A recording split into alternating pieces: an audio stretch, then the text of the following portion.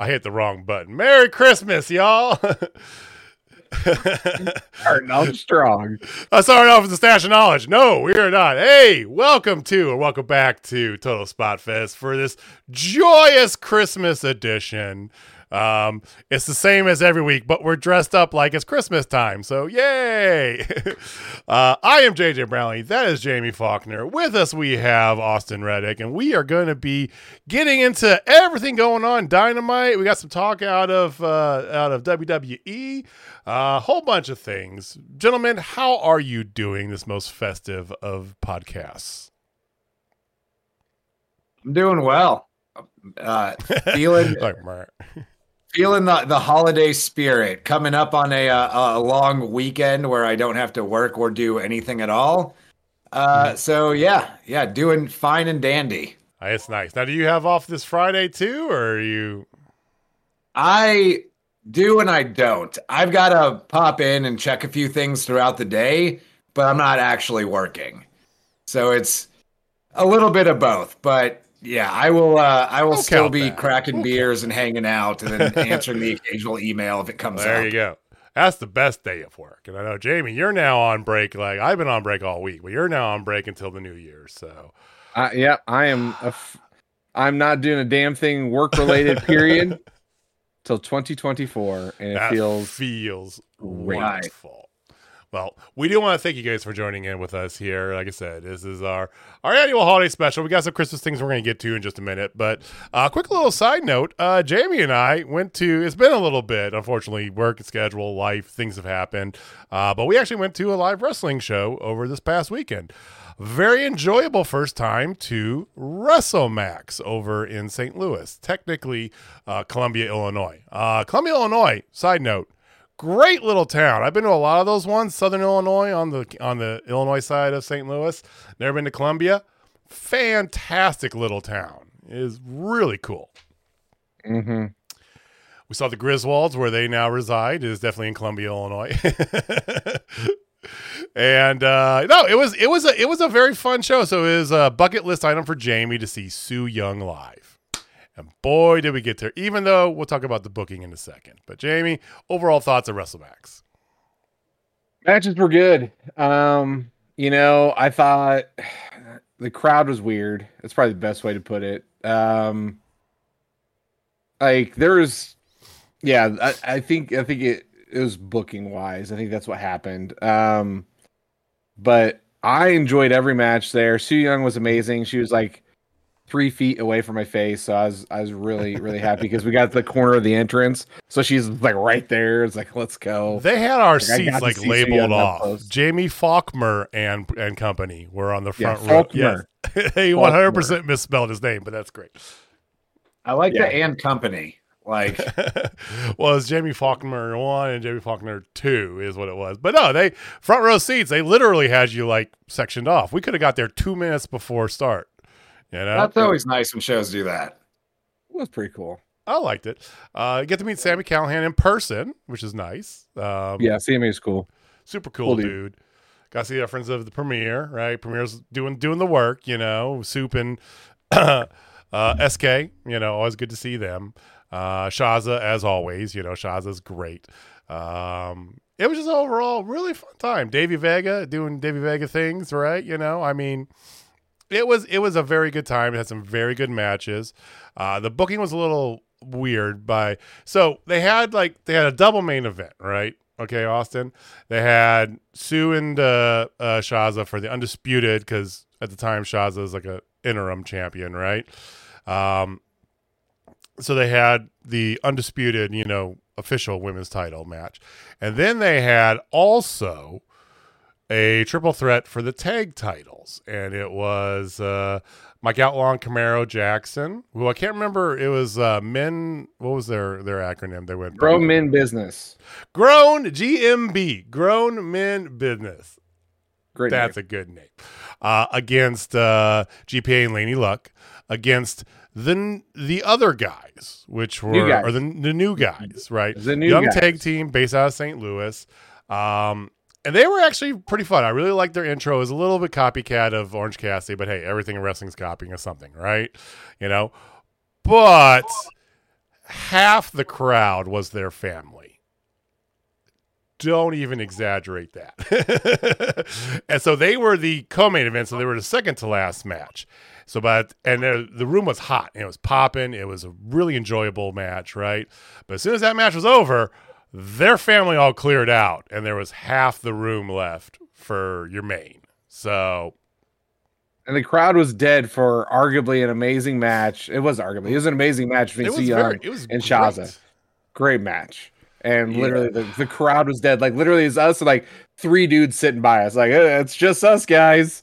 Yeah, and we're trying to carry it. So a little bit of booking thing. Should have swapped those matches so you would have got the full pop. But hey. Yeah, that's always unfortunate when it's always rad when somebody gets a lot of their friends and family to come because more butts and seats, better crowd. But it's always unfortunate when they leave after that, like immediately after that person wrestles. Right. Which is weird too, because I've had friends show up to shows and stuff before, and I'm like, no, come for the whole show. It's going to be fun. And it's weird to me that people are like, oh, I saw that person. We don't need to stay the other 20 minutes this thing's going to run or whatever it is. But yeah, stuff like that. And wrestling in front of a crowd that's been deflated like that is always super awkward. Oh, yes. It was there's no coming back. It reminded me of a Journey Pro show we saw back at Kansas Hall. It was Hoodie Hallett's fake retirement match, right? He had come out the month before, and he is hurt in his knee, this and that, and he wants one more match. He wants against Gary Jay, because Gary Jay is the heart and soul of Midwest wrestling, and blah blah blah, all this stuff, right? So they have this whole thing. They have this dude from Strange Music come lead him out with a rap, into the ring, and they do this whole thing. They put on an amazing match, and then Hoodie puts a big swerve. There's like, F you, there's no way I'm retiring. What the hell you think? So they jump Gary afterwards. There's so much emotion. And then they have the hour-long Jeremy Wyatt championship match after that against Jake Something. And man, was the crowd not amped for that match. It was just, what's up, Rob? So Big Rob. But I will say, overall, wrestling match was a lot of fun. I think KLD did a great job there. Like I said, little booking adjustments, I would say, but the venue was set up fantastic. So they had the wrestling in a separate area, right? Nice tall, ceiling, big room. A little bit chilly because they didn't have the AC on, a big old metal building. But it was built into this lodge, right? So they had the big gathering hall room next to it there, where they had on one side they had set up all the booths for and a lot of booths, very good setup for merch, and then they had food set up over kind of behind it with tables set up, an actual dining area where you could sit down and eat and stuff. And then the bar was in the other room when you first came in. One of the better setups I've seen at an indie show in a while.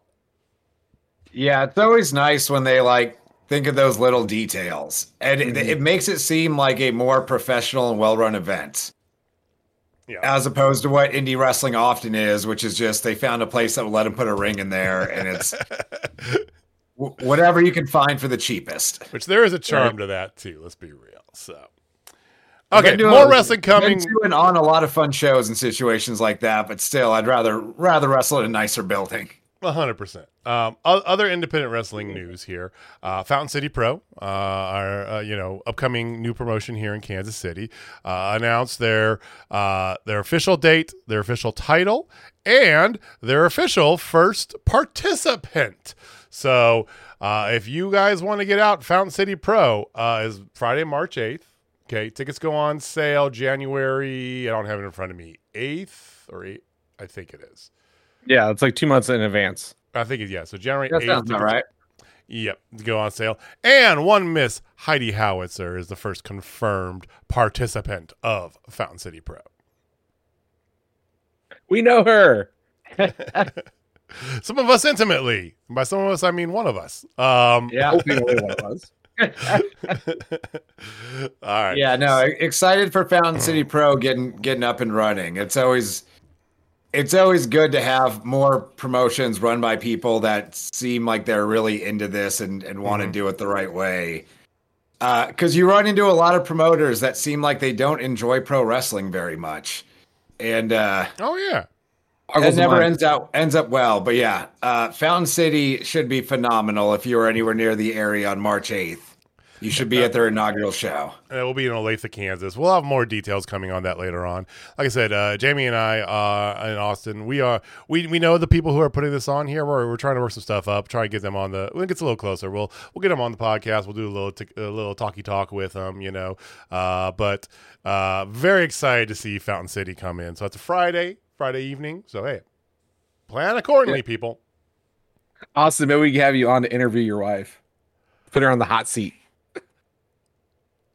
She is never shy about jumping in front of a camera, so I'm sure she would be down. Let's have Austin on interviewing her, and she is in full shoot the whole time, right? Best ever. All right. Well, it is Christmas. We have a tradition here every year that we like to exchange gifts amongst us hosts. I should have been a little more clear, but Austin has the gift that I sent to him handy. We're going to get to it. Jamie and I have our gifts as well. And this year we went with kind of more of a white elephant theme. So Austin, you already opened yours. Why don't you kind of reveal to the world what it was that you got? Now, you got one coming from Jamie as well. It is still fully boxed. I certainly didn't open it as soon as it arrived and then realized afterwards I probably should wait. He unwrapped it and then realized the error of his ways and held off. But you messed up the bit. I did. I totally forgot. I totally forgot the bit, dude. I totally forgot it. That was on. I didn't know of the bit. Now I do. I should have been a little more literal, but yes, I got this very lovely Trapper Keeper. You're going to grad school. You gotta get Total your Spot Fest sticker. Yeah. Yes. Relevant for going to grad school and also my personal love of the 1990s. So I had a couple ideas on the different decisions. I went with that because I felt like the multicolored leopard print was very 90s wrestling inspired. Yeah, for sure. For 100%. Sure. No, excellent choice. Thank you, man. I appreciate that. Now you have a general and the sticker, stick on a water bottle and knock yourself out. So I've got one of those big dispensers where you put the big blue jugs in it, and we have 80 stickers. Like every time we get a sticker, we just put another one on the dispenser. So it's going 5 feet from where I sit and do this podcast. There you go. I have no idea what that's like to have place to put all your stickers. All right, so stickers, Jamie, sorry. I can't remember. I think last year you started. Sure. Yeah, because I had you open Megan's gift last. I remember that. Right. Yeah. So anyway, I'll go first. How about that? All right. Okay. So Jamie got me this little gift here. I have no idea. It's kind of soft. Okay. All right. Okay. This is funny on a couple levels. All right. So I have Macho Man Randy Savage socks. Oh, yeah. Which are amazing. It's Macho Man. And also, Jamie knows I'm not one of these sock people that like the fancy socks. So the fact that I've got to wear them now, But no, those are actually really cool. That is a very 8-bit Macho Man, too, I must say. Exactly. Like it checked all the boxes. If we look at the junk there, that's a lot going on. A lot of detail went into that. That is fine craftsmanship right there. They're actually really cool. I do like them. Like I said, to me, socks are socks, but I appreciate it. I said we're doing a little Macho Man socks. So completely different. Macho socks. All right, Jamie. All right. I'm going to open mine now, ladies and gentlemen. It's an Amazon box, everybody. See? Thanks for the Amazon box. I appreciate it. You are welcome. Now you can box stuff up. Congratulations. You taped it too. You would. I have nothing to open that shit with. It's just Scotch tape. You can just rip it. Scotch. Somebody say Scotch. Scotch. I love Scotch. Mm-hmm. Yum. In my belly. I swear to God. Are you serious? I have nails. Just use your muscles. Just brrr. I got the poppy things. right, so there's 2 little boxes in there, as you see. Don't touch the things, but take them out of the boxes, okay? Okay. There's an order I want you to do these in, okay? Take the green one out first and then press the button. So, which one? Green. Start with green. Green. You got to take it out of the box first, okay? And put the back of it up to your mic, too, so we all can hear it. So these are like, those buttons you get that are like the hell no button or like the nut, right? The Yeah. button, Do you hear it? Can't hear it. I can't. No, it's the boom, boom, boom. Let me hear you say "Wayho girl" from the YouTube videos, which is a throwback to an old inside joke that Jamie and I have. Now this is an even better one here. So, well, there's a whole bunch of stuff in here. Yeah, there's a bunch of like you could put like I didn't put any decals on top. You could put like different sort of like decals on it to have. Okay, so this one. That's perfect. See, it is. You're more Jamie's shredded than a Julian salad, man. Original Robert Downey bit. Jr. doing the more shredded than a Julian salad line from Tropic Thunder. That's an original bit from the OG episodes when we were really bad. Now we're just marginally bad, ladies and gentlemen. So I was hopeful that you'd be able to press them with the speaker back to the microphone and we'd be able to hear them, but I guess not. So. No. Yeah, it's not coming through. It's not coming through. Damn it. But you hear it. That's important. Those are re-recordable, so if you want another copy over them. But yeah, now you got a quick little access to that whenever you need. That's great. I'll be pushing those buttons on the regular. All the time. All right. Well, Merry Christmas, gentlemen. Merry Christmas. Merry Christmas.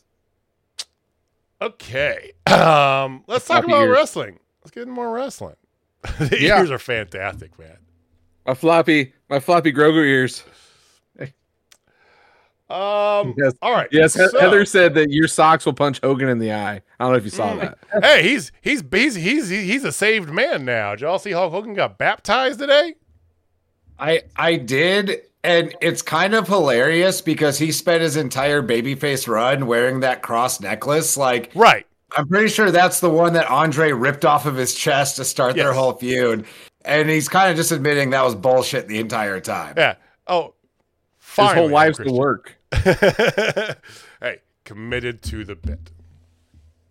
He's committed to something. I don't know. He's committed to a lot of things. Well, congratulations on finding eternal salvation, I guess. Hulk Hogan, whatever. Yes. There's some other news coming out of the Fed, though, we should probably talk about. Okay. So, first one I heard was probably the biggest thing. Now, of course, there are some updates I think we talked about last week, some different updates with injuries, right? It ties into this. One of them being Charlotte Flair out for 9 months at least-ish. Like, apparently it's really bad. Her leg, like, really bad. So,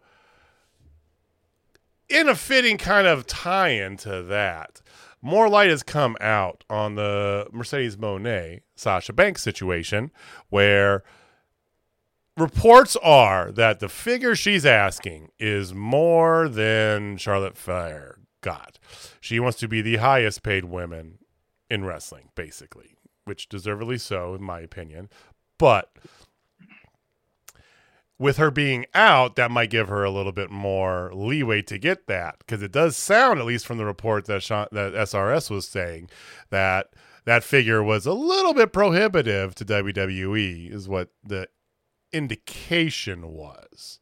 So, what are your thoughts on the money she's asking? Is she worth it? And does this mean that she's going to be going to AEW because of this number, or getting a whole lot of money from Stores, Connecticut? What do you think, guys?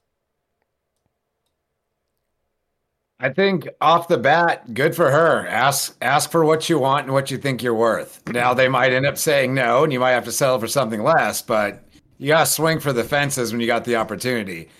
I think I just saw it reported today that Charlotte just signed an extension, making her like the highest paid woman in the history of the company or something along those lines. I try not to focus too much on other people's money and what they're asking for and all that. But I could definitely see with Charlotte being out an extremely long period of time, that giving them more motivation to bring Sasha Banks back. That seems like the likeliest situation for her. But at this point, like, I would just like to see her end up somewhere because she can wrestle if she ends up somewhere instead of just not being ever on TV. Than her not wrestling anywhere. Yeah, I think it makes a lot of sense for her to go back to WWE, especially if it's a high number, because I mean they got the money. I mean, it's not saying Khan doesn't have the money, because Tony definitely has the money. Tony has the money, but they lost a big piece in Charlotte. WWE did. Now they do have a lot of other big pieces women wise, but you know, she was gonna be a part of a big feud moving forward, and that's gone now. And then, like, there's only so many times you can run Becky and Rhea back so many times, or you know, whoever the other champion is. Like, you know, there's only so many times you can run those things back, and it makes more sense for her to go there at this point. I don't see AEW paying her the money because, I mean, as much as we do love Sasha Banks, you know, Mercedes Moné, I don't think she's gonna move the needle as much as her dollar value is in viewership. You know, like I think what they're running right around 900,000 every time, pretty much consistently right around there in the 9s. You know, I don't see her getting them over 1 million. I don't. I mean, maybe an additional 50,000 viewers, that'd be sweet, but I don't see it. I'd rather them take that money and invest in MJF. My thought on this is kind of like my concern from before, is that if you pay her the money, but you're not going to give her the time, or maybe you're going to give just her the time, it doesn't really do any good in the end, right? You know, it'll be hot bump for a quick minute. Cool, right? But again, to your point, you're not moving the needle. I think it makes more sense in WWE. And I think at the end of the day, she'll get that figure one way or the other. I think WWE with Charlotte being out, it's like, well, we need to have this, you know? And I think that Tony Khan would very much be you don't think I can pay that? Watch me, you know? Yeah, but then she's wasted. Let's be honest, right? So I think it'd make more sense for her to be in WWE just at the end of the day. Now, it seems like there's a lot of talk going on about contract negotiations that aren't official at all. So this all could just be a big smokescreen anyway. Yeah, I think if AEW wants her, like, the money's there. They could pay her if they want her. But I don't think now is a good time for AEW to bring her in, because if you're going to pay her that and bring her in, she's got to be the feature of your women's division. But Toni Storm is doing some of the best work in any women's division anywhere in recent memory right now. And I don't think you want to overshadow that, even if it is bringing in a big name. Because that's the other thing, too. The initial time she shows up, people be super excited, really good pop. But once you get a few weeks in, I don't think she'd be any more over than Toni Storm is right now. Toni Storm is out there just doing some of the best work in all of pro wrestling. Mm-hmm. Exactly. I mean, case in point to that, on Saturday's Collision, I mean, Abaddon getting a nice push right now. We got to also give her some props. But Thunder Rosa came out, and Thunder Rosa's back, teaming with Abaddon. And honestly, the crowd was more stunned than excited. You know, like, I don't know, the crowd reaction was a little bit lackluster, if you ask me. And, like, she's one of your top peeps. Like, if you bring in Mercedes, that could overshadow them, and when Jamie gets back, and definitely what Tony's doing, to your point, man, like I just it's the right person at the wrong time, maybe. Yeah, I think that's I agree completely. I feel like I feel like even though they're not giving as much attention, I mean, they had 2 women's matches on Collision. They had finally the team up, the reveal of Sky Blue joining Julia Hart. Finally. Thunder Rosa's returning, right? You know, you're doing things and laying the groundwork there. In reality, you're still developing this women's division out, right? Because you don't give it a lot of time, so it takes a lot longer to build multiple storylines and make stuff work. And I think putting Mercedes in there, if you're not ready to go, it's a little premature, right? Maybe in 6 months when they get some more stuff sorted out. There's a streaming deal and they have the whole thing, right? Okay, cool. I could see it, you know? But she'd basically be at the same level that Saraya's at right now, you know?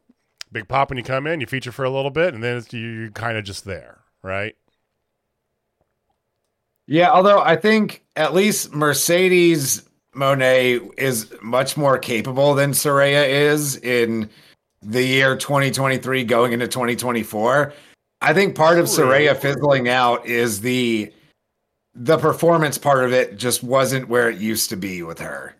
And you kind of just couldn't keep pushing her when you have just more talented women around her in the division right now. Agree.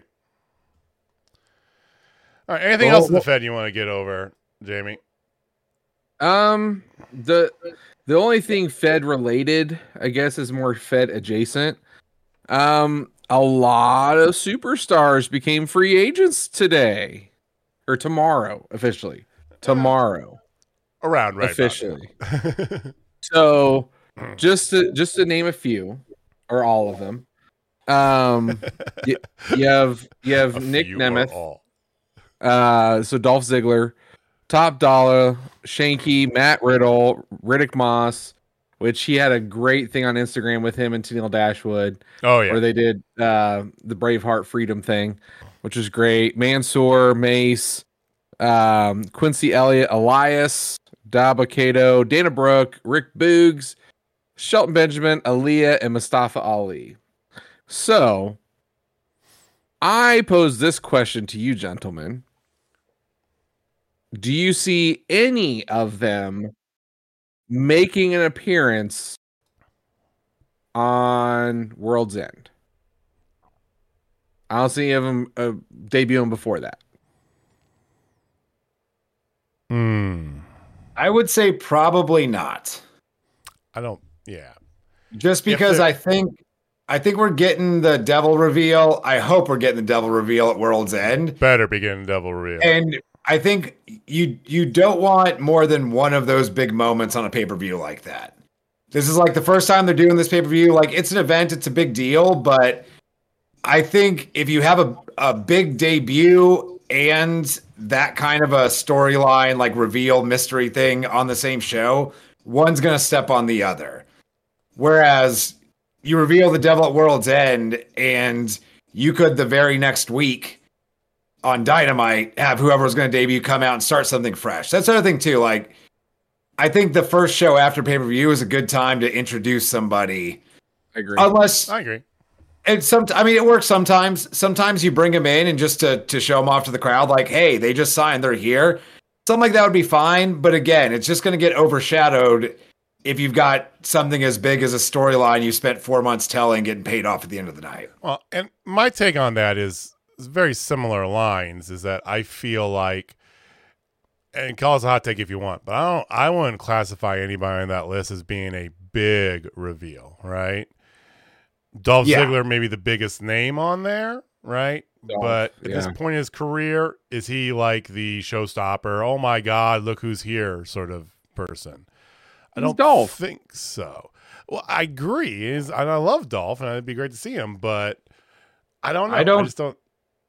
I think he is going to Impact.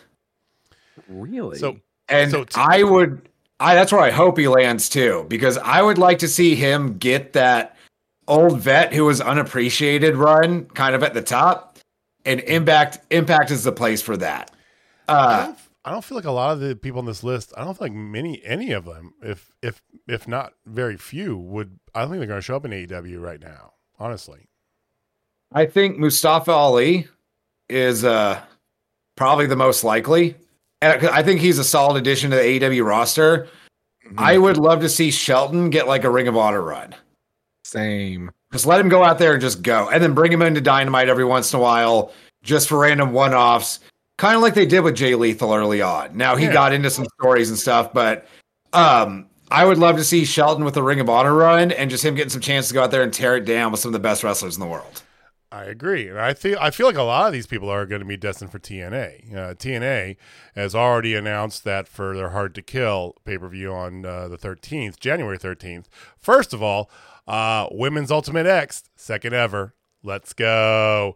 But there's going to be a massive announcement of new talent acquisition. There's been a lot of reports out there about money being earmarked and flagged and put aside and moved around for talent acquisition in 2024. TNA has been kind of putting that out there that, hey, so I feel like a good number of these people are probably going to show up in TNA. I think Nemeth is definitely one that I agree. I like that. I believe Tanil and Riddick, both of them definitely fit into TNA. I think Aaliyah would do well in TNA with the way that they run their women's division. I think she's a good fit. I feel like Dana Brooke's going to go back non-wrestling. I think she's going to go back to fitness stuff, personally. I would love to see Dana Brooke get an AEW run. The AEW crowd they really like to sometimes ironically get behind people. And Dana Brooke got over with the internet crowd. Just kind of like that, oh, you're not great, but we just kind of like you for it anyway. I think she could low-key have a fun little run in AEW. You're not putting a title on her or anything, but there's some entertainment there. I hear you, but I don't feel like anybody here. If anybody does get announced at World's End, Jamie, it'll be if they have one of those, mid-card battle royal sort of things, going on. And somebody comes out. Here goes Mustafa, or here comes, So my big one here is Matt Riddle. Does everybody stay away from him? Yes. Yeah, I would. I mean, there's rumors about Marty Scurll. I know. Last heard about Riddle is that there's possibility for him to go back to the UFC, right? Potentially. I don't know. Well, he's going back to MMA. He is not going to the UFC.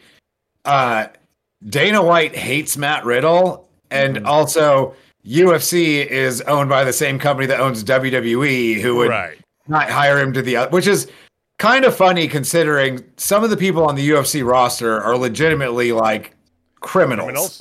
There's plenty of them that are just fine, upstanding people that just happen to kick ass for a living. But I think we mentioned it a few weeks back on this show. Dana White literally slapped his wife on camera in full view of the public, and nothing happened about it. But even that being said, there's no way they're bringing Matt Riddle back.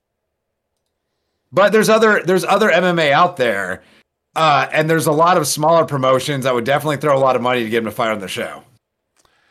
I mean, we'll see what happens. It's like, I don't think that right now AEW is going to take any big swings on them. I think you might get some mid swings, though. I think you might get some people that kind of, like I said, Shelton Benjamin doing an ROH thing. I can see that, right? I also think with Riddle, what else is there to see with Matt Riddle?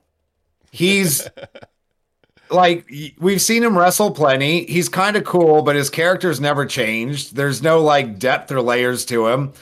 And he has some fun matches. He does some cool stuff, but nothing so just out of this world, innovative and outstanding that you have to see it. I don't see him being worth the hassle anywhere. Yeah.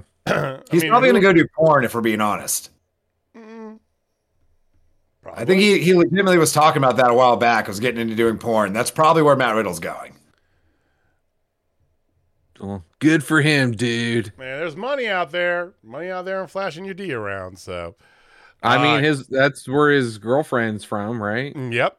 His previous 3 girlfriends, and the one that, Oh, there's a whole bunch in there with it. Moving right along. Let's move swiftly along.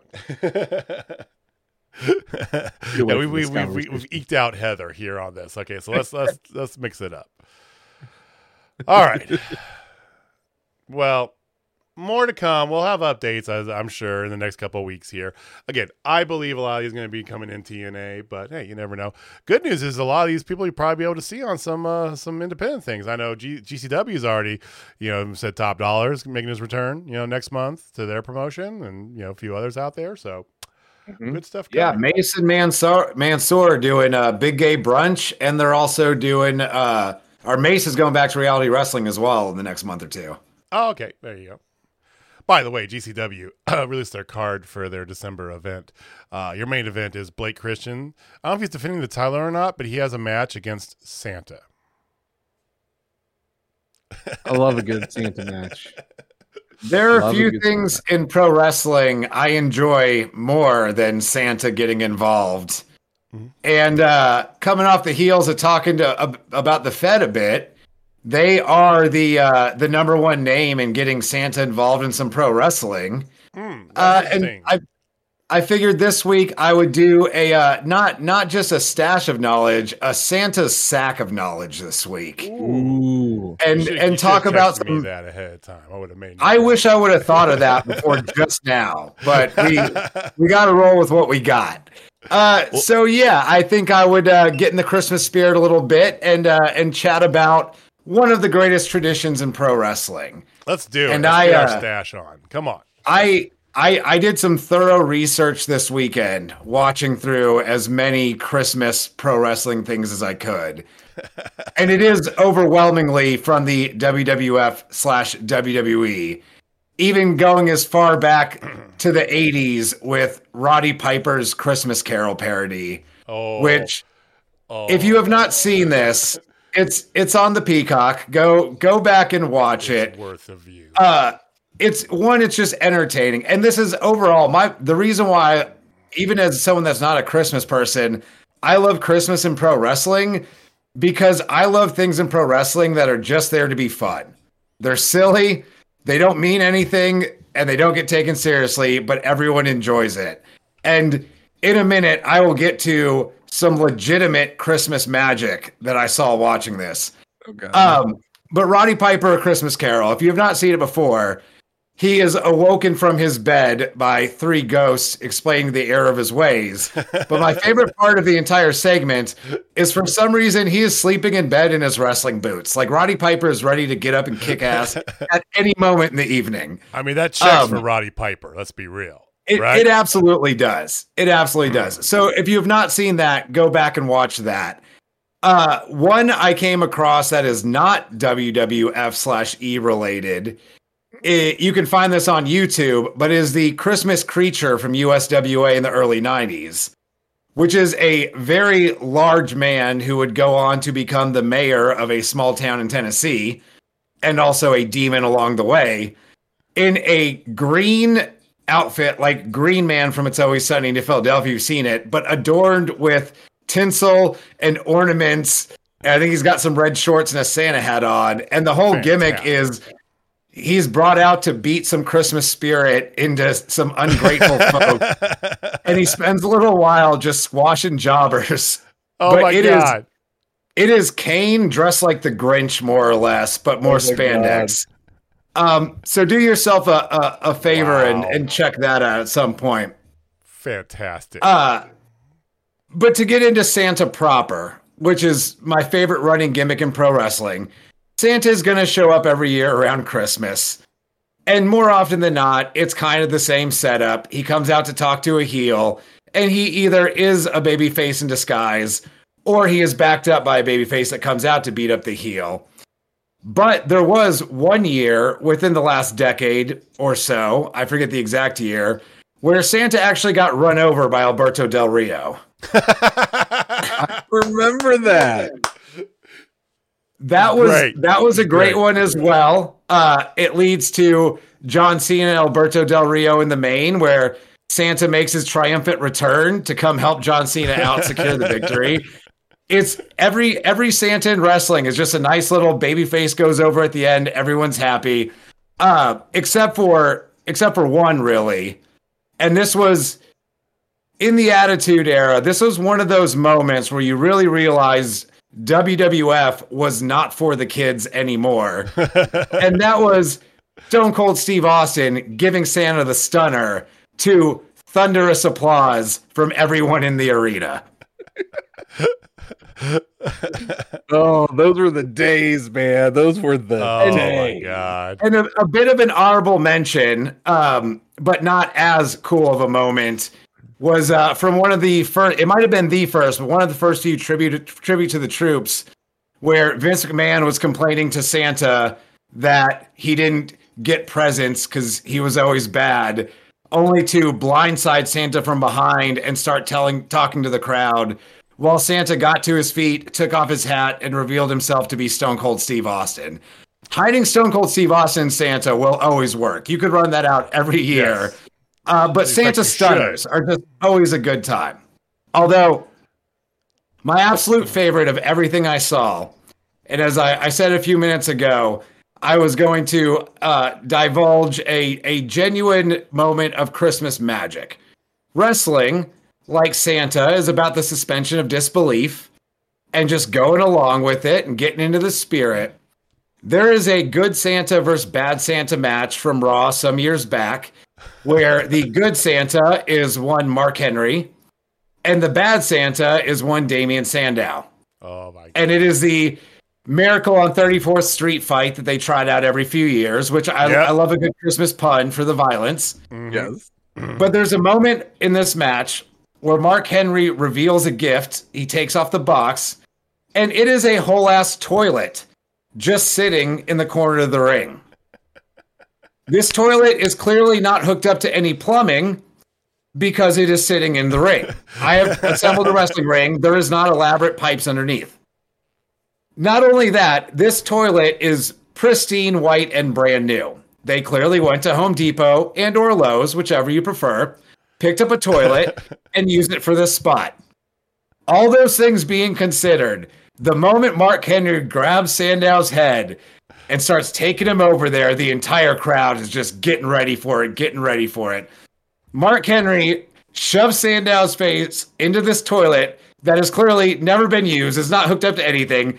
Sandow starts selling it like crazy, and every single person in that arena, in a genuine moment of Christmas magic, was believing that Sandow was having the worst time of his life right there. That is the magic of Christmas and pro wrestling. Oh my God, that's fantastic. You know, also during the Christmas time, they always did the on a pole matches, which is JJ's favorite gimmick. Oh, like, God. yeah, the mistletoe on the pole for the Divas match. You had a present on the pole match, which was Dolph Ziggler versus somebody. Fandango. I watched that one today. Fandango. Yeah. And then, of course, like you said, the Miracle on 34th Street fight. The best name ever for a gimmick match. It's great, it's perfect. You always get a tree being used as a weapon, and it just, yeah. Yeah, none of it is violent at all, but it's just fun. And everyone gets into it. They'll have the tray of cookies where they'll eat a cookie and then hit the guy with the tray. Yep. Packages, being broken over their heads. So you had to package on the head. And then... But they couldn't do that in AEW because then Mox would end up bumping on broken ornaments and it would just be a legitimate Christmas death match. I'd be interested to see that, but I don't think they could go that far. That would be great. A Christmas death match with broken ornaments everywhere. A barbed wire tree. Barbed wire tree. The barbed wire itself is like wrapped in tinsel, so it's all sparkly. Oh, Jesus. Don't give Mox any more ideas, okay? Well, yes. Thank you for taking us down the Ghost of Wrestling Christmas Past. That is wonderful stuff. Santa and stupid street fights. Fantastic. And the Christmas creature. And the Christmas creature. We gotta check that out, Jamie. That's on the list. It is ridiculous. Everyone. All right, let's get back because there's some non-Christmas theme wrestling we want to get to. Let's talk about Dynamite from tonight. All right. Yeah, can we? Let's do it. Talk about Tony Khan giving us a present. It was.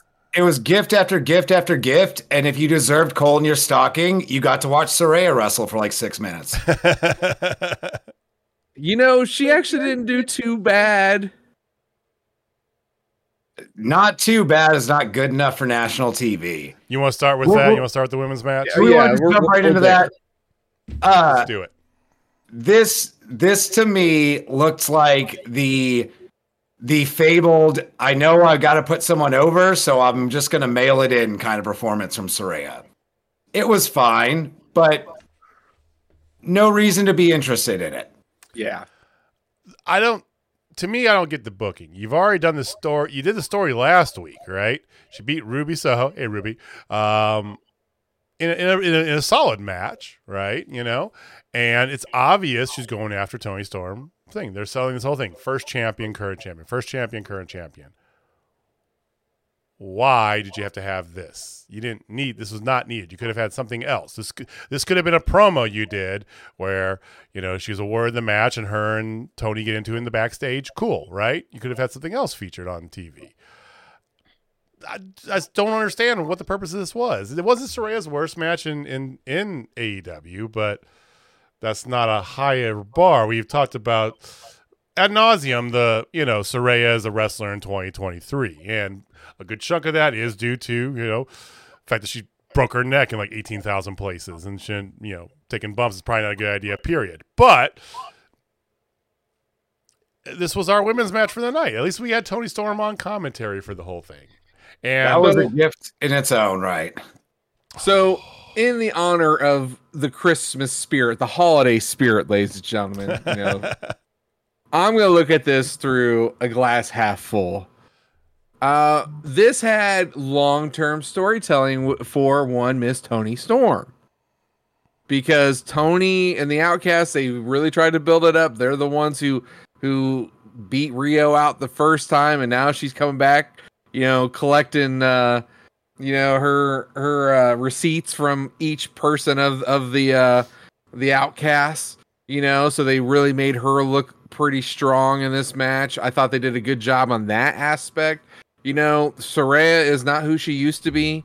We all know that, and that's okay. That is okay. Because that match did its purpose. Not only did it make Riho look strong to make her look as a possibility of getting it, it also planted that seed of Mariah May doing the Mickie James. That's all I gotta say about that. I think it was wonderful. I think the post-match and all the side stuff I liked more than the match itself. They're definitely making Ruby face of some sort, right? Because Ruby they showed her behind the stage side-eyeing the TV. I just don't get the side-eye TV thing. I mean, ever since the Young Bucks shot on that's all I can see anymore. People like side-eye. Anyway, but she smirked when, Saraya lost, so they're obviously making her face and doing a long turn for that. Cool. That's something for them to do. I like it, right? Take them out of the picture, but give them a story so that at least they're involved in something. Toni was fantastic on commentary, talking to, of course, the king of duplexes over there. You hit the nail on the head, Austin. There's no better woman out there right now in wrestling than Toni Storm. What she's doing, it's fantastic. But the Mariah May, the whole Mickie James thing, right?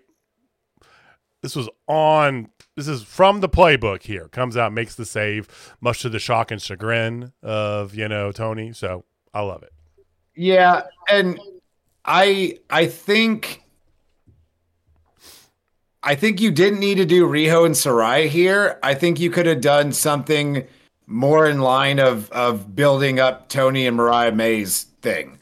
Like you could have done Toni and Mariah against Saraya and Ruby here.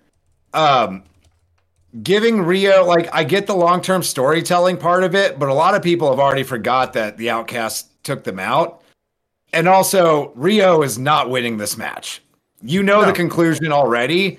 So instead of building, you don't have to do too much building with Rio. One, she's Rio, and everyone except for neckbeards on the internet loves her anyway. And she's a former champion. You can slide her right into that title match of the pay-per-view without having to do a lot of justifying, because that's how pro wrestling works sometimes. where I think you could have done something that developed Tony and Mariah a little bit more substantially and not had Saraya work in a singles match on Dynamite. The finish was probably the worst part of it. It was real awkward. They had to like reposition and stuff. And like I said, it wasn't bad. It's just we've had a really good couple of weeks run of the women's division, and it was a bit of a downer to have a match that didn't really mean much. You knew Riho was winning this one and getting the shot at the pay-per-view because they've already planted those seeds. She beat Ruby last week. You didn't need her to beat someone else again here. And then with Ruby and Saraya, they either need to stick with that or get away from it because it seems like they just drop it for a while and then kind of pick it up. And it's like Saraya's just not there a lot of the time. It just seems like it's muddying up a division that's finally finding its feet under itself. When you have one match a week, yeah, that's exactly the point, right? You know, you make that match at least like you've been doing the past few weeks. It's been good stuff. And it hasn't all been this exact same storyline. You've done some stuff with Julia, right? You've done some other things. Cool, right? You don't get any room for having a bad, sloppy match because then this conversation ensues. That's fair. But it's not official. Riho and Tony at World's End, so... Yeah. All right. So we'll get into the Coastal Carolina Classic, Continental Breakfast, whatever. We'll get into those last. So that means we get one of JJ's favorite wrestlers, Commander, going up against Next Strong, Roderick Strong. If you haven't watched Commander in the six-man match that they had on Friday last week, go watch it. It was Commander, Penta, and I think Vikingo. No. Yeah. Oh yeah. It was him because he wrestled on the Ring of Honor pay-per-view, but that right. Vikingo going up against Top Flight and Austin Reddick's favorite wrestler, Action Andretti, and. If you like flippy spinny shit like JJ does, this match is your holiday wet dream. It was amazing. But anyway, yes. Roddy versus Commander. I thought it was a fine match. It was a fill-in match. It was a good stand-up match. It was meant to kind of move along the storyline of Roddy, which they did well. It was fine. How about that finish? That was sick. I gotta give it to them. That was a sick finish.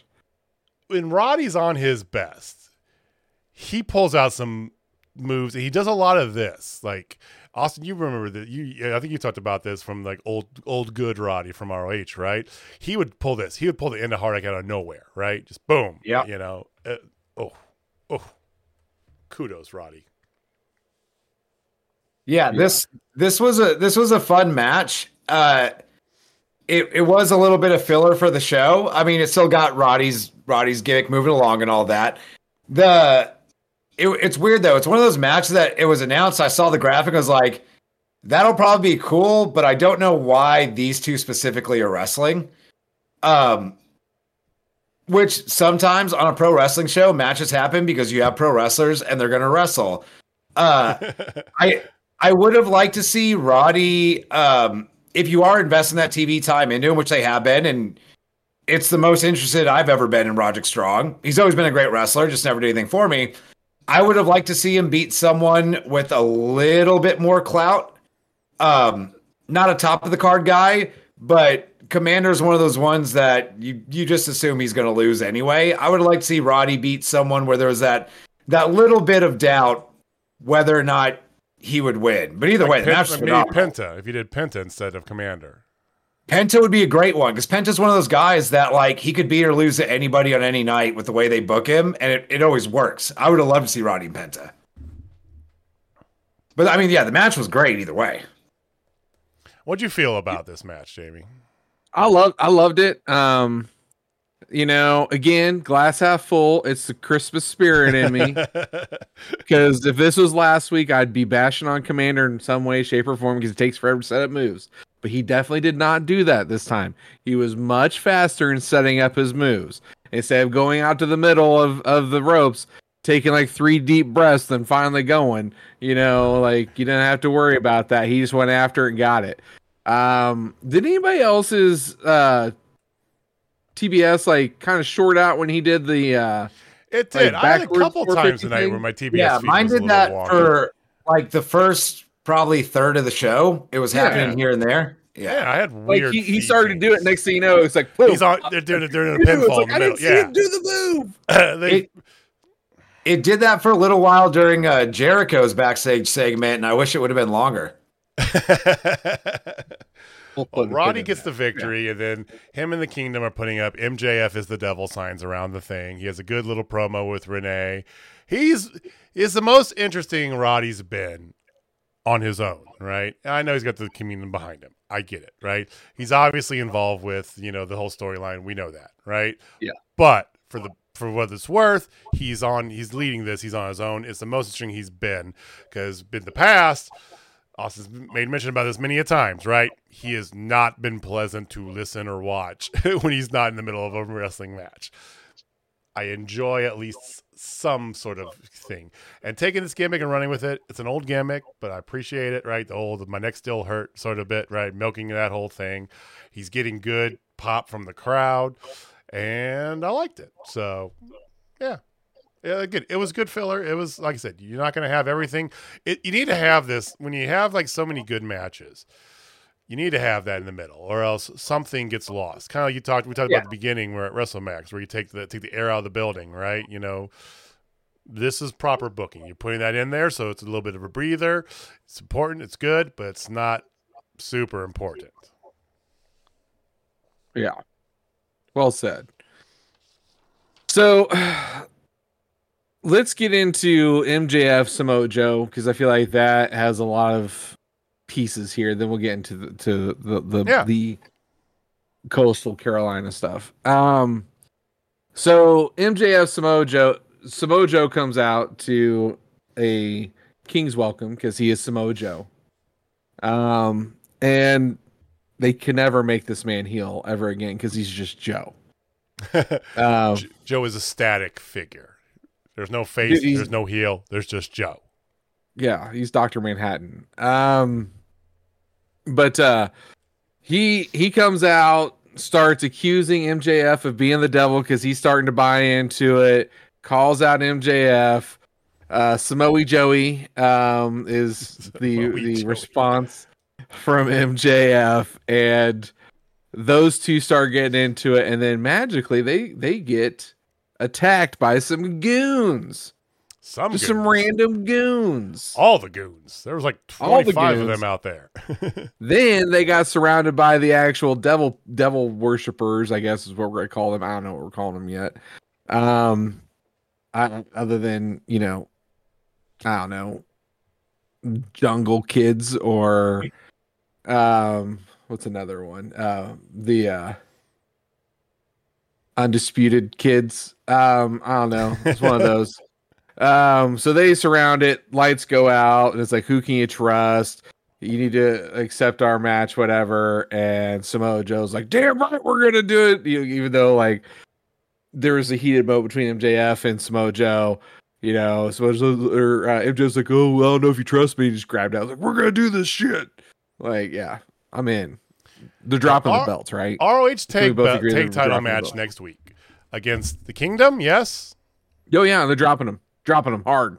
Calling it Austin, now. you in on the Kingdom, or you think it might be somebody else? Doesn't matter. They're dropping them. Well, I feel like they're dropping them. Yes, but Kingdom. Does it matter who it is? No.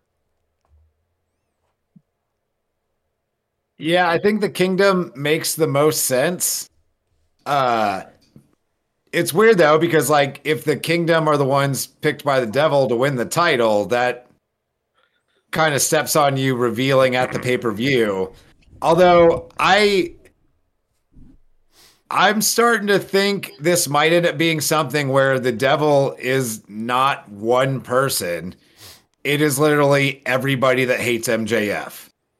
Either that or what I think I would like even more than that. And I feel like every week, and this is a credit to them making this story interested. Every week, I'm like, oh, this person should be the devil. The next week, it's someone else. Yeah. I wouldn't mind seeing them go all in, put the title on Joe, and Joe's been running the show. He doesn't have to be the actual guy in the mask. Joe is the boss. And I think I mentioned that a few weeks ago that might be all right. I like that. Yeah. Joe is real quick to accept that thing, even though last time this exact same thing happened. MJF got beat up and hit with the bottle backstage. But this also makes sense if this was just a long storyline of Joe fucking with MJF to eventually take the title off of him. There's options though.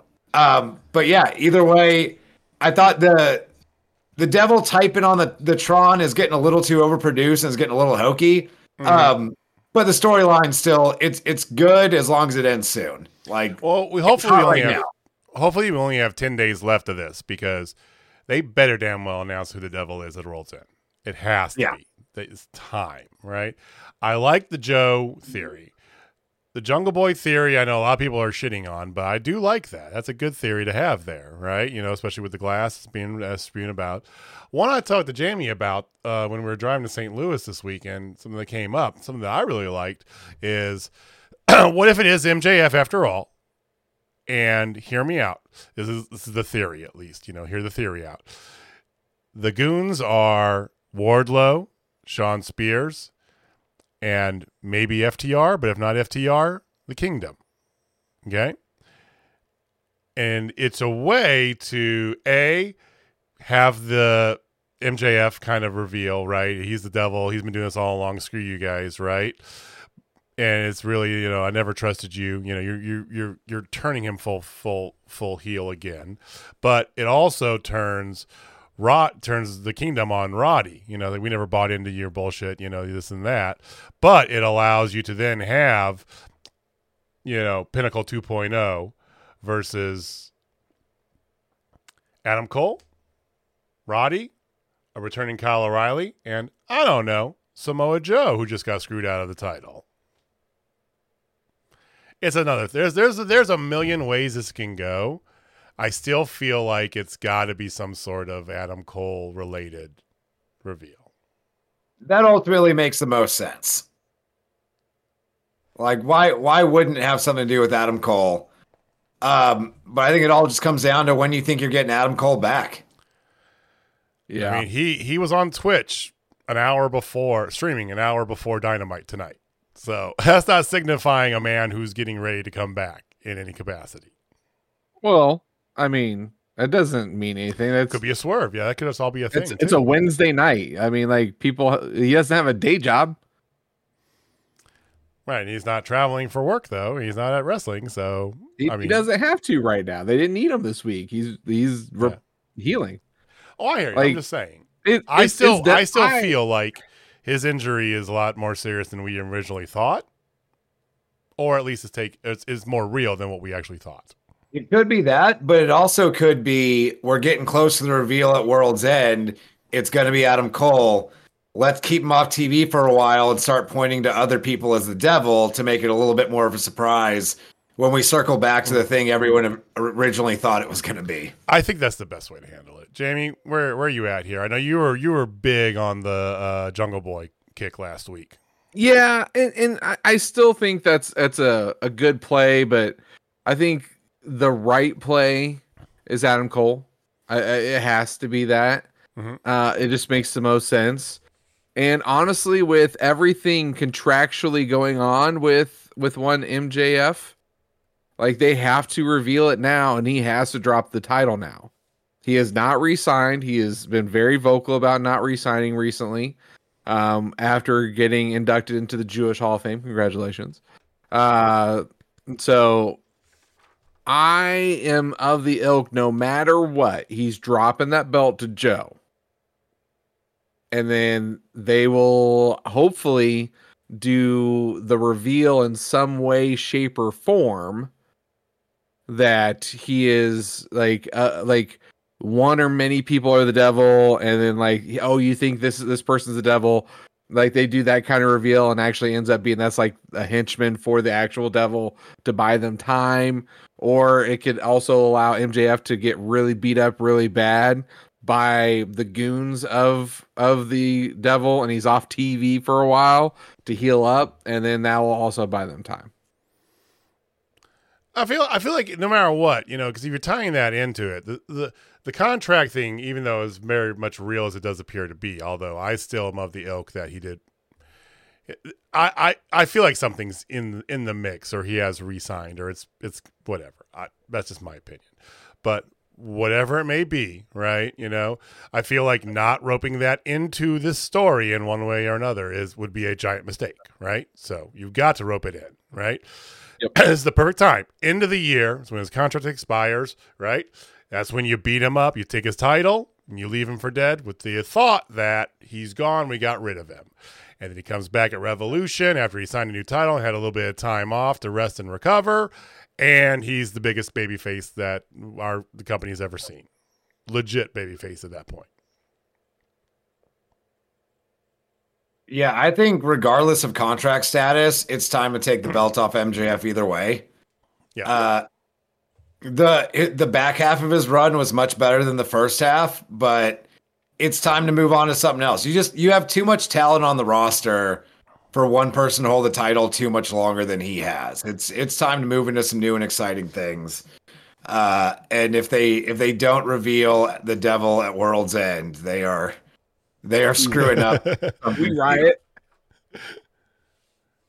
We rage on them.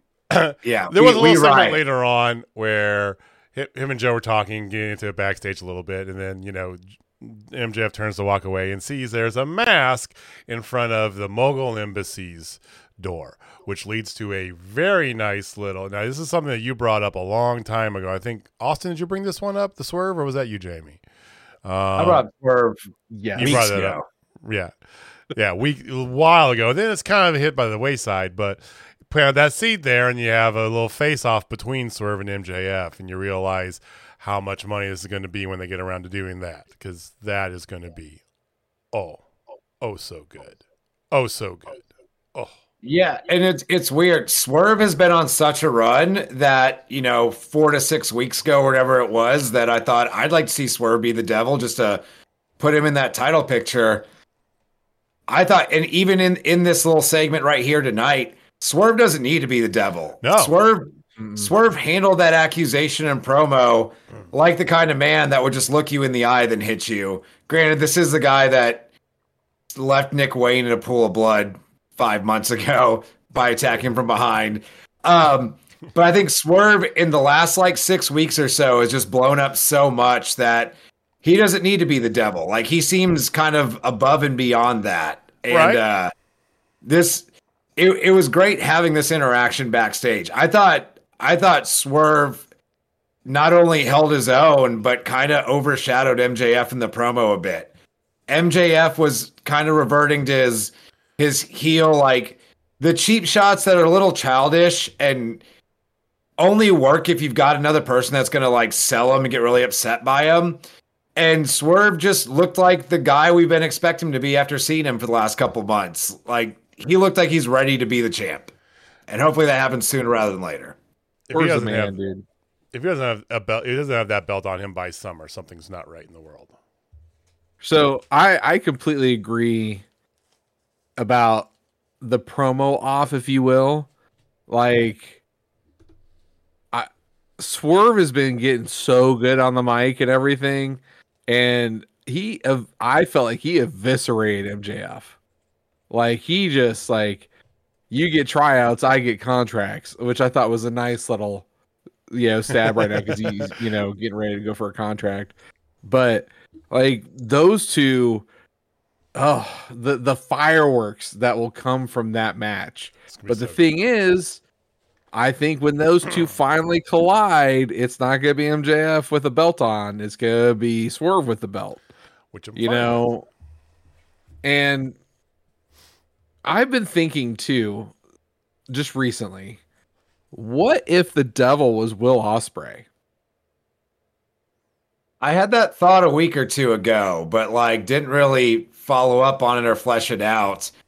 That would be super interesting. That would be interesting. But Maybe Ospreay and Ospreay's. MJF's never really done anything to him. That's the only problem I have. Yeah, it would be a little out of left field, but Ospreay's such a big name. I mean, he's coming in the next month or so anyway, but yeah, Ospreay's such a big name that it doesn't really matter. That's a little bit out of left field. And he showed up at Full Gear and said, hey, give me some time to finish up Japan, but I'm coming. You could totally flesh that out. Just because he's not showing up until mid-January doesn't mean he doesn't have shit popping off on the show. Could be Ospreay. I don't think you need it though. No, I don't either. I was just throwing it out. I feel like, because you can start pulling out a bunch of names. You can get into it. I think that the most likely suspects are going to be Roseanne Barr. It's going to be it's going to be Adam Cole, some variation thereof, right? Somehow affiliate with Cole, O'Reilly, somewhere in the mix there, right? The person behind the devil mask, but it's going to be Cole, right? Cole. I don't mind the Samoa Joe angle. I think that's a good kind of take on it. Okay, if you want to take a swerve, that's not a bad one, right? If he wins the title, he does that. Cool, I get it. I think that the other really likely one is MJF, right? That if there's not going to be Cole, who's it going to be, right? Yeah, you've got the whole Jungle Boy theory. It's not terrible, but I feel like if it's not Cole or whatever, MJF's really the only backup that I could see that would make sense to me. Yeah, unless it has to be great Cole. name, Undisputed Kingdom. That's a great ass name. That's a good one, Sandman. All right. I still would like to see the devil literally being everybody that hates MJF. They're all in on it. It doesn't even matter. It's just everybody. And well, especially with the contract thing coming up, you could use that as a thing that, like you were saying, to take him off TV for a while. Dude gets confronted by everyone he's wronged over the last, year or so, and then just leaves. He loses the title, realize everyone hates him, and he disappears, and then comes back. Like, if you really want to become a babyface, then have him come back as a true babyface. Right. Like, yeah, I almost signed with the other company. I almost took my ball and went home. Clearly none of you want me, but you know what? I'm not quitting. And then you get like a redemption arc with them. I think that's good long-term storytelling. Then you get the chase too. The chase is what everybody loves too. Mm-hmm. Yeah, and that chase, you got to have some setback, which is him failing to take the title off Swerve, who's got to run with that until All In. And then drop it to Ospreay. And then drop it to Ospreay, probably. Well, thank you for this. Thank you guys for joining in. You don't have to watch AEW for the next 9 months. We got it covered there. Boom. We got that shit mapped out. And Ruby Soho finally wins the title. He's taking some pointers from us, so All right, let's talk about the actual wrestling. Let's get back to that. Okay, so we have all we have left are the 3 Continental Classic matches. I'm getting better actually saying the real name now, guys. You say Continental almost every time. You just mix in other words with it. Yeah, I know. So out of these 3 matches, one was 100% match of the night, and the other 2 were match 1B and 1C. Like, every single one of these matches was absolute fire.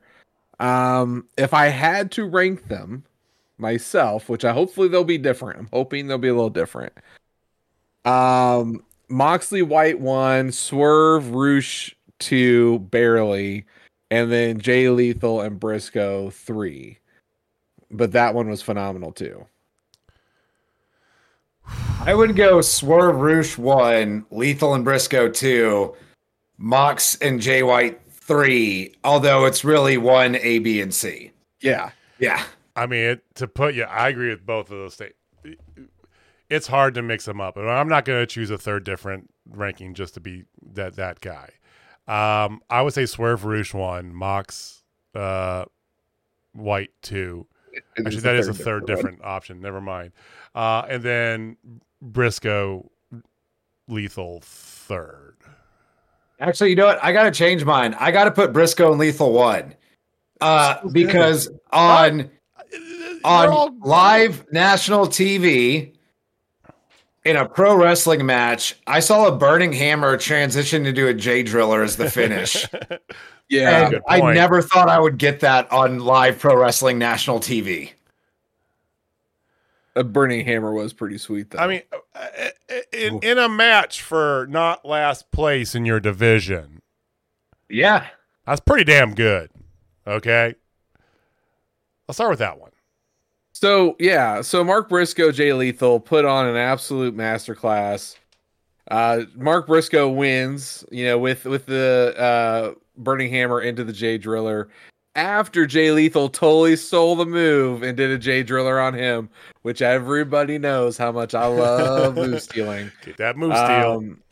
But I feel, gentlemen, that this is going to set Jay Lethal on a path of bringing back Black Machismo.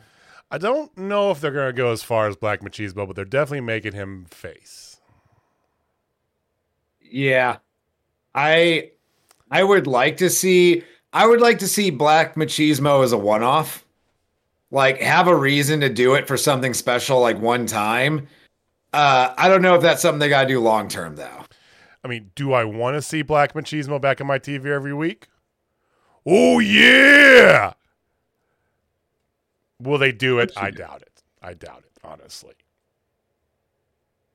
And especially as much as most people are not that thrilled about it, especially with having Ric Flair there occasionally, it just writes itself pretty much to have him bust that out once he's turned babyface for one random backstage segment or something. But I think Jay Lethal's turning face. I assume he still more or less stays in Ring of Honor for the most part, but I think they both do, honestly. Yeah, but I think that's good for Ring of Honor. They are Ring of Honor guys long term, but they can still clearly go with the best of them. So it's a great place to have some good talent. Ring of Honor had a pretty solid pay-per-view over the weekend. So, I mean, Sure did. shout out to Billy Starks tearing the house down with Athena, our girl Billy. I think at some point in time, I think Jamie, you might have said it, this could be a tag team up for them. And I feel like that's a solid possibility, but I kind of don't want it. I like kind of what, Mark came out today and said he's basically in his rookie year as being a singles wrestler, right? Which he has actually been a singles champion before, so that's not entirely true. But I like them both in Ring of Honor, both of them as faces. Sure, let's go. So I know Mark has previously come out and said he is done with tag team wrestling without his brother. Because when this tournament first started, I thought it would be great to have them both. Not that it's great to watch Mark Briscoe lose every week, but to have them both go over, go to a draw in the finish, and that be the thing to put the two Ring of Honor guys, like longtime Ring of Honor guys, together for a run at the tag belts. But Mark has said he's not tag team wrestling. I get that. What I would like to see for Mark Briscoe, and I think would be you could tell a really great story and build up to a really good moment for AEW, is having Mark Briscoe be the guy to eventually take the TNT title off Christian. Oh, wow. Because I think Christian's doing such good heel work, you kind of don't want him to drop it. But Mark Briscoe is that level of over as a babyface that you wouldn't be sad about Christian's run ending. You would just be happy for Mark Briscoe. And I think he could have a fun run with that title before he drops it to whoever you want to have it next. Right. And they've been known to not do long title reigns with TNT title either. Yeah. Like, he and can you have don't it need for a to month either. and drop it. And cool. Yeah. It feels fine. I kind of feel like he's gonna drop it to Copeland though. Do you? I don't want to see Copeland win a title in AEW. Well, neither do I. But I think that's not a lesser title either. If Copeland's going to win a title, the only title that makes sense for who he is the world title. But I don't want him in that picture personally. But he's got to take the patriarch of AEW's title. I don't think he needs to. On his own volition, he's not here for. He doesn't care about the title. He just wants to beat up Christian. Who knows? He might put over Christian to put Christian even higher. Who knows? Right. Well, he might just beat him up and it not be a title match, and that's how he gets Christian to agree to his no DQ match at World's End. Right? Don't put the title up. I don't want the title. I want you. Let's go. Right? I'd be in on that. I'd buy that for $1. Yeah, I don't think who out of the audience is really that excited about Adam Copeland being the one to win the TNT title? It's fine. You're not sad about it, but like, look at that, and then look at someone like Mark Briscoe, and after losing his brother earlier in the year, but also just being someone that most pro wrestling fans have thoroughly enjoyed for the better part of decades, getting that moment to win that big singles title at AEW. It just seems like a much bigger deal. I mean, there's obviously other options as well, but I think that's a fun thing to do with Mark Briscoe while he's still super hot off this tournament too. You don't have to go right into it, but maybe by Revolution. Yeah, that's a good point. We'll see how that materializes, because there could be a lot of good avenues there. All right, so let's go into 1B. Swerve versus Roosh, which actually opened up the show, and holy shit, this was a banger among all bangers. Swerve's doing the best work in the ring, period. Roosh is really damn good. I think my favorite thing of the whole damn match was when Roosh was doing his showboat, put his arm up, and next thing you know, Swerve just comes flying in and does an arm bar on it. I'm like, yes. Like, I love that quick transition right into something. Swerve's so damn over. Like, the crowd was like, whose house? Like, again, he's supposed to be a heel, and the crowd's not letting it happen. Because but he's for just what it's so damn worth, good. give some pop to Roosh for that too, because Roosh was selling as a heel in this match. To we know the Swerve's not a babyface, but he's at least proposing his part in the match as, I'm the heel here, right? So I thought that was a good little extra bit, personally. Yeah, this match was phenomenal. And all three, just depending on what your personal taste is and who you like, could have been the match of the night. Exactly. It was phenomenal last week of this tournament. And for something where 2 or 3 weeks ago we were sitting here thinking the booking of the tournament seemed a little mailed in and obvious, there was a situation where everybody except for Lethal and Briscoe, there could have been a 4-way tie depending on what happened. It was really well done to build these stakes into the last night, and then to kick it off with one of the best matches of the tournament. This was phenomenal. And with the rules of the tournament, we still have yet to get a draw, but clean finishes. Like, top talent beating top talent. It's just a great night of pro wrestling, kicked off by one of the best matches they've had on Dynamite all year. I mean, I think they found the good recipe. It's got the old school from the original Dynamite of we're just going to put a banger wrestling matches wall to wall. They've found that good happy medium to have some of that along with good storytelling in the middle, right? This is their happy place. I just hope they don't, because they get out of the tournament, I hope they don't pull back from that and just put out there just some bullshit Wardlow matches every half an hour, right? Yeah, I think coming out of the tournament and getting into 2024 would be a good time to re-implement your records and rankings, but in a smarter way. Because I think they kicked off with that as an idea, but not a fleshed out concept. And they were just keeping track. But you've got to plan that out a little bit better, when it's going to matter and all that kind of stuff. But the fact, the league play of this tournament has just given the dope matches you are probably going to have anyway stakes and context. So I think you could start. You would have to flesh it out quite a bit, but you could get back to doing rankings, and then when you have a random Roddy versus Commander, it's, hey, this guy's got this record, he's ranked here. This guy's trying to move up because we're going to take this many people and throw them in this gimmick to find a new champion or a new contender. So it just gives a reason for everything that's happening. It doesn't have to be super deep and detailed, but there's room there. I like that. I have a thought. Jamie, hear me out on this. Okay. We had a promo tonight from Jericho, which Austin didn't want to hear. None of us really did. But It was to kind of update the crowd if they didn't know already that, Kenny Omega is out. He's going to be out for a while, blah, blah, blah. What does this mean for our tag title? Who knows? But one day when you come back, get well better, blah, blah, blah. Okay, cool. Right? So, Jericho's on camera, on record, basically not knowing what his future holds. Maybe after the new year, he's like, hey, I'm going to be the GM of this thing. And I'll tell you what. We had an idea at the beginning. He can call it his idea for all we care, right? He probably will. To have rankings, and that rankings matter. And we got away from that. We didn't do that right. We're going to do that right now.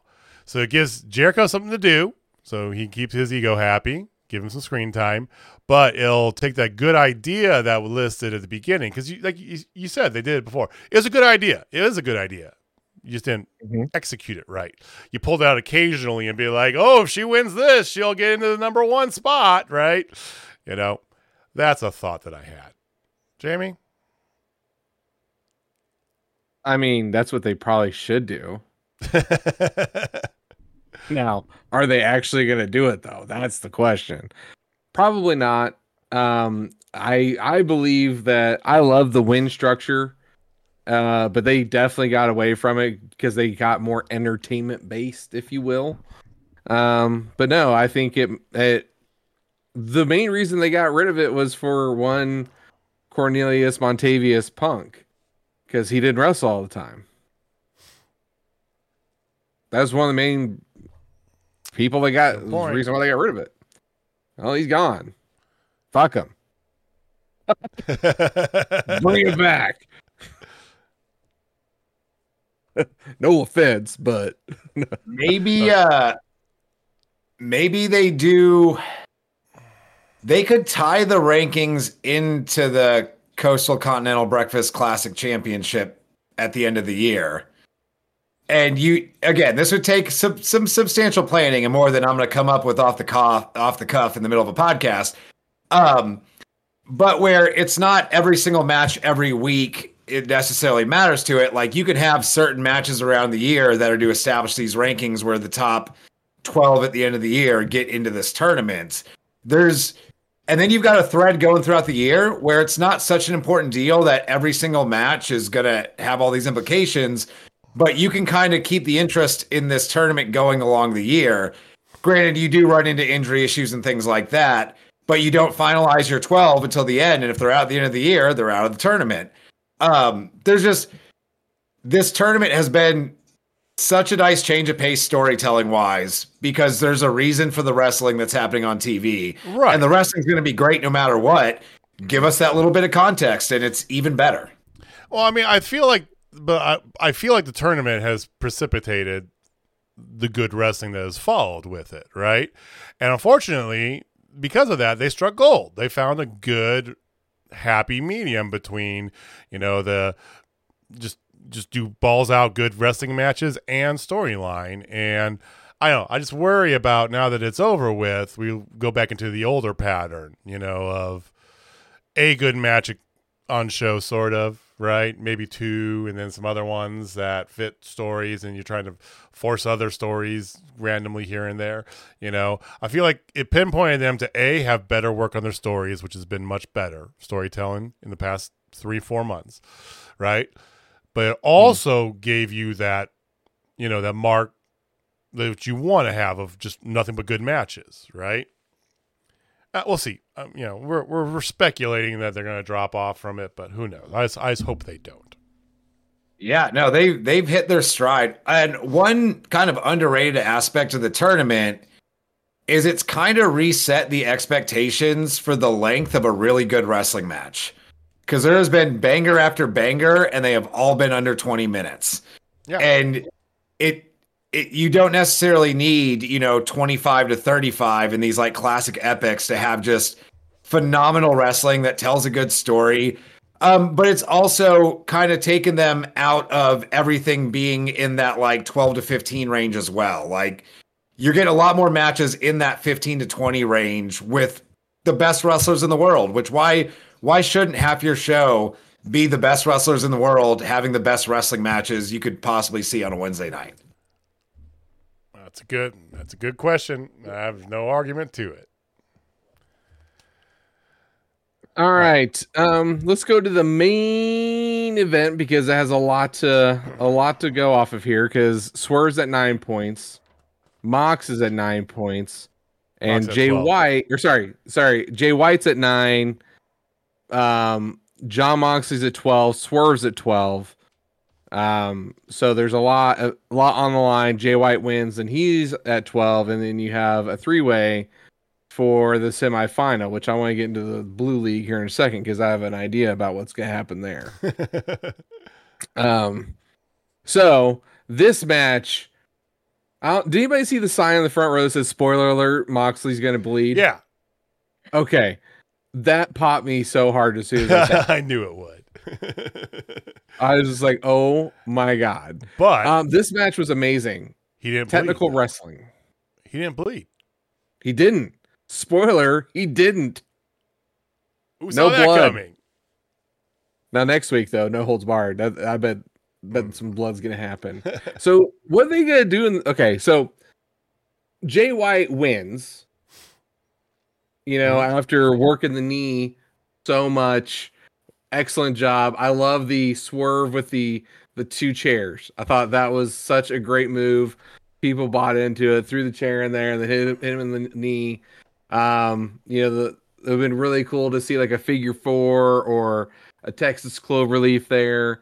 To really focus it on the knee. Yes, I'm not saying the other thing because it doesn't work on knees, contrary to popular belief. Although you had in the Swerve match, you had an almost one-legged lion tamer. Oh, the high angle Canadian maple leaf? Absolutely. It was really close to a one-legged lion tamer. He had the knee on the head and everything. Canadian maple leaf. Sure, whatever. Shout out Lance Storm. No, this match was amazing. Technically just kiss. It was everything you wanted in a technical match for sure. Great storytelling. Mox, on top of the wrestling world, he sold the shit out of his knee before, during, after the match. I mean, it was just. And they brought JR out for commentary on it, and they said at the very beginning, JR said, "This is a match you could see in the Tokyo Dome. You would expect to see wherever," and he's 1,000% correct. And we didn't get any disappointment in the match. It lived up to what you thought you were going to get: Moxley versus White. This is what it should have been, right? And it was. It was great. Yeah, this match was really fun. I like that. Obviously, he worked over Mox's knee. He hit him with the knee in the chair at one point. But Jay White more or less won the match clean, as far as what AEW considers a clean victory. Right. And I said it last week. Jay White beats Mox next week. We get our 3-way tie. We get a triple threat, which I still think is probably to get Jay White out of the Gold League so he could lose to whoever comes out of the blue, but who knows? Anything could happen without Swerve having to eat a pin, because I think Swerve's too hot to win this Triple Crown Championship. He's got to go to the top. And I don't think anyone's really excited about seeing Mox win this title. We're excited about seeing Mox wrestle every week and do it, but like Mox doesn't need a championship right now. No. Let alone 3 of the same championship, more or less. But yeah, this was great, and it's wild what a difference a couple weeks makes, because week 2 of the tournament, Jay White gets beat by Swerve, and you think, okay, he lost the title match at Full Gear, he lost in the second round of Swerve, he's probably not coming out of this side, but they've done a good job of keeping all their top guys looking strong. Anyone could win this. Phenomenal booking. And that's what you want. You want it to be open-ended. Now, you said you're going to talk about the Blue League, Jamie. Let's get to that, because they got some interesting math going on over there. So the Blue League's getting in a fatal 4-way. Calling it now. I hope not. It's screaming fatal 4-way. I hope not. I would love to see that match, the fatal 4-way that would come out of that league. But I think if you're going triple threat in one league, I would like to see a good singles match as a semifinal in the other. I hear you, but I don't know. I just feel like Jamie's on point with that. That it's just, it's telegraphed almost. It's like that's what's going to end up being. Yeah, it wouldn't surprise me at all. I just really hope they don't. Like, you don't need to do the multi-man gimmick in both. Because at that point now you've got 7 of the 12 guys in the tournament in the semifinals. I mean, like you the more or last less 5 shit on weeks the didn't do tournament, much. right? Yeah. You basically shit on the tournament because you've got almost everybody in the semifinals. So yeah, and it makes the triple threat coming out of the Gold League seem less. Like, it's cool tonight, now it's announced, but then if it gets stepped on with the 4-way coming out of the other league, then it's like, okay, it's not that special. what if it's another triple threat? Do they have the possibility to do a triple threat, Jamie, with the way the points are stacked up on the blue side? Yeah, they definitely do. So, like Bryan Danielson has 9 points right now. Brody King's got 6, but he's going against Daniel Garcia. So if he beats Daniel Garcia, he'll have 9. And then Danielson wrestles Claudio. If Claudio wins, he'll have 9. And then Kingston just has to beat El Idolo, Andrade. And if he beats, oh my God. So if he beats it, you could have 1, 2, 3, 4, 5 of the gentlemen make it. All with 9 points. But they did made mention of the tiebreakers, so there's got to be some tiebreakerage going on there. Yeah, you could end up with like a tie on points, but then the head-to-head still putting 2 clear guys or something like that. I just hope it's just 2 guys, and really any 2 out of the guys that are still open would be fine. But just give me a good one-on-one match in the semifinal coming out of that one. Yeah, that'd be nice. Well, we're gonna find out Saturday, and we'll get both of those matches next Wednesday. So, what a fun way to end the year. Yeah, because if it is the 5-way, here's the thing: Eddie would have a win over Andrade and Claudio, who would be in there, and then Claudio would have a win over Bryan Danielson, Andrade, so that would be there. Brody King would have a win over Claudio and Eddie, so like everybody's beating everybody. So there's no real. I think Danielson's beating Claudio. I think you might have a 3-way, is my guess. I bet it's 4. I feel 4 now. I can see 4, but part of me 5's thinks you'll have a 3-way. I think if you're going to do another multi-man, then another 3-way is the way to go. Because then they're just kind of even. Yeah. But even then, like, it's too many people not getting eliminated takes away from the stakes of the last month and a half we just watched. Right. So basically, this tournament led to half the people being eliminated. The other half still have a shot. Yeah. Which that seems like too many. Like, one extra person in there is a cool novelty, but we don't need to let everybody. But you know, Wrestling Promotions, how much they love their multi-man matches. That is true. All right. Well, fantastic episode tonight. Mm-hmm. Again. And we're going to see probably another banger next week. Next week is the go home for World's End. So we are at the end of the Continental Classics. That championship match. We have Joe versus MJF. We have the women's title match, Toni Storm versus Riho. We had the tag match. No idea what's going on with that anymore. And there's been the challenge put out there, Adam Copeland for Christian Cage in a no DQ match. That's probably happening some fashion, right? So, yeah. Got a few more matches to fill out. I'm sure we'll get more on the card here coming up here soon. I wouldn't be surprised if you get like a women's match with Thunder Rosa and Julie Hart somehow involved. Maybe a tag match. Maybe a something of the nature. Maybe a straight up one-on-one match. Who knows? Yeah, I think they're doing the tag on Collision this week. They're doing Abaddon and Rosa versus the Daughters of the Black Throne or whatever they're calling themselves. I think there's an outside chance you get Abaddon versus Julia, or they've been setting that up, so that makes sense. Yeah, I think that would be a fun match to throw on that pay-per-view. It doesn't have to get a ton of time. Like, give them a solid 8 to 10 to keep that story going. with Thunder Rosa back, you could throw it into a multi-person match, but I think give Julia another pay-per-view title defense. Like if you're putting that belt on her, you're running with that. Throw her out there on pay-per-view. Give her a singles match with Abaddon. I think that's and a also good way just to give go. Abaddon a pay-per-view match. Plus, you're also giving them the tag match this week, so you don't need to do it again.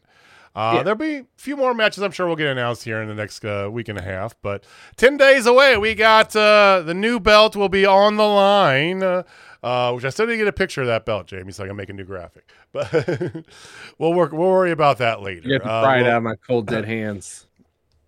Well, I want a graphic for your little. Okay, we'll just keep the old belt on your image here then. Fine. I still think at World's End they need to throw a 5-on-5 with everyone that didn't make the finals from the Blue League against everyone that didn't make the finals from the Gold League. There you go. Like, love it. Easy layup. They've all been involved in this tournament, so they're not involved in really other stuff. It's just a fun, just crazy 5-on-5 spot fest. Just like, who would want to see that on their pay-per-view? Make it a Survivor style. Series style. Yeah. I'm in. We will be back next week. Same bad time, same bad channel. We'll have our last words before the pay-per-view. So again, a week from Saturday is World's End. We will have picks. We will talk about the belt afterwards. But next week we have the go home show and everything getting ready for that. If it's your first time here, welcome in. Thank you for joining us. Please like, subscribe, share with your friends. We do appreciate it. I want to wish everybody out there a very safe holidays this season. Please have good holidays, whatever you celebrate, or if you don't celebrate at all, enjoy a few days off of work, hopefully. If you are working and you don't celebrate, well, have a good day no matter what day it is. All right. So we'll be back next week, same bad time, same bad channel. Austin, Jamie, any final words? No. Nah. Solid night of Dynamite. Looking forward to the last couple weeks to close out the year and hopefully keep that all rolling into 2024. Let's see where we go. So thank you for watching. Thank you for joining. We appreciate you giving us some of your time. Jamie, take us home, man. All right, ladies and gentlemen, if you're not down Total Spot Fest, I got 6 words for you. That was close. That was so close. Merry Christmas, Happy Hanukkah, Happy Holidays. Take care, y'all. Peace. Later.